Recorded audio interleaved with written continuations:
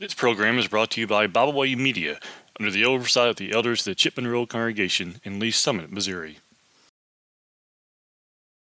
Hello, my name is Roy Knight for The Christian Gentleman.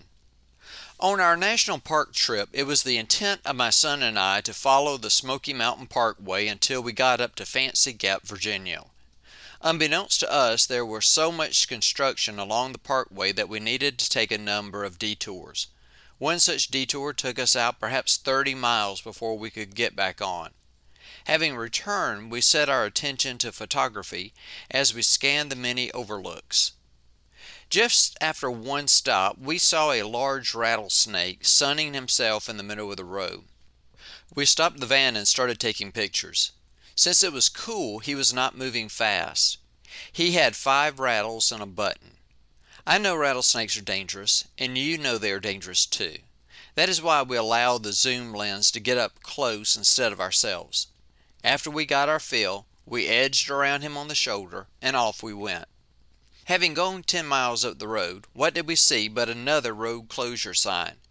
We had to turn around and backtrack those 10 miles to get to another exit. As we passed by the place where we saw the rattlesnake, he was no longer there. I assumed that he had crawled over into the high grass and rocks that were by the road. I thought to myself that the rattlesnake was just as poisonous in the grass as he was in plain sight in the middle of the road. The only thing that had changed was that we could see him in the road, but we couldn't see him in the grass. Yet no matter where he was just as dangerous. Sin is much like that. There are some sins that are open and apparent. We know that they are dangerous, and we would never get close to them. Murder is a sin. Most of us would never think about murdering anyone. We would stay far away from it. Adultery is the same way. We know that it's wrong. Thus we stay far away from it. Many sins are like that. We would never imagine doing anything like that. However, there are other sins that are not quite as apparent. They are those sins that lay up in the grass just waiting for us to come along.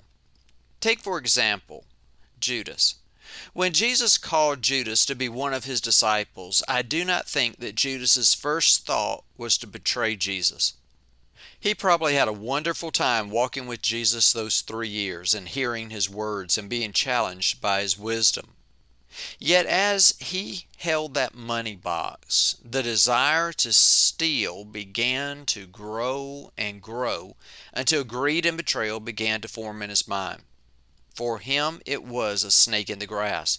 Before long he was bitten and eventually died both spiritually and physically because of his decisions. Demas was the same way. He was a faithful Christian worker who labored alongside Paul in the gospel. Paul commended him on a number of occasions.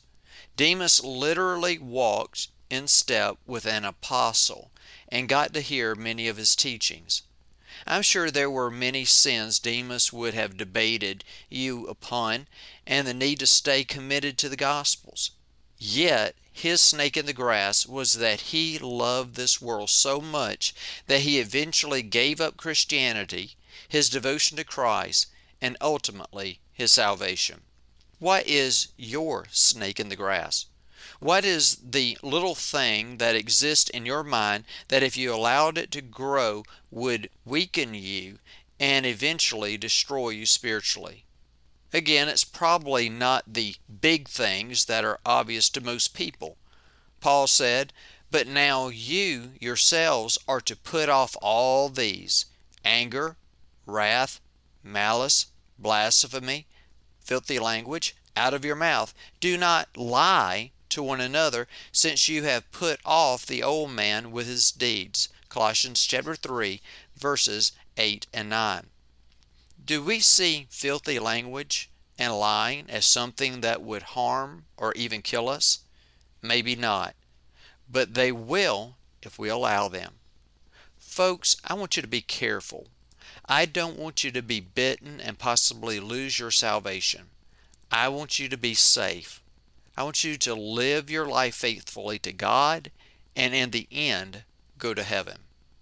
If you would like to know more about how to become a New Testament Christian, please let me know. I would love to send you some information. That's all I have for right now. And what does the Lord require of you? But to do justly, to love mercy, and to walk humbly with your God. May the Lord bless you as you seek to do His will, and I'll see you next time on The Christian Gentleman. Just as a reminder, volumes 1 through 3 of There is a River is now out on Amazon in paper and Kindle versions, as well as the study of the Gospel of John, which is entitled, Who Has Believed Our Report? It was written for your encouragement. Enjoy. We thank you for listening today. We hope you enjoyed this program.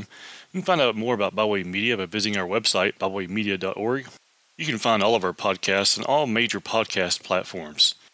As always, we thank you for listening.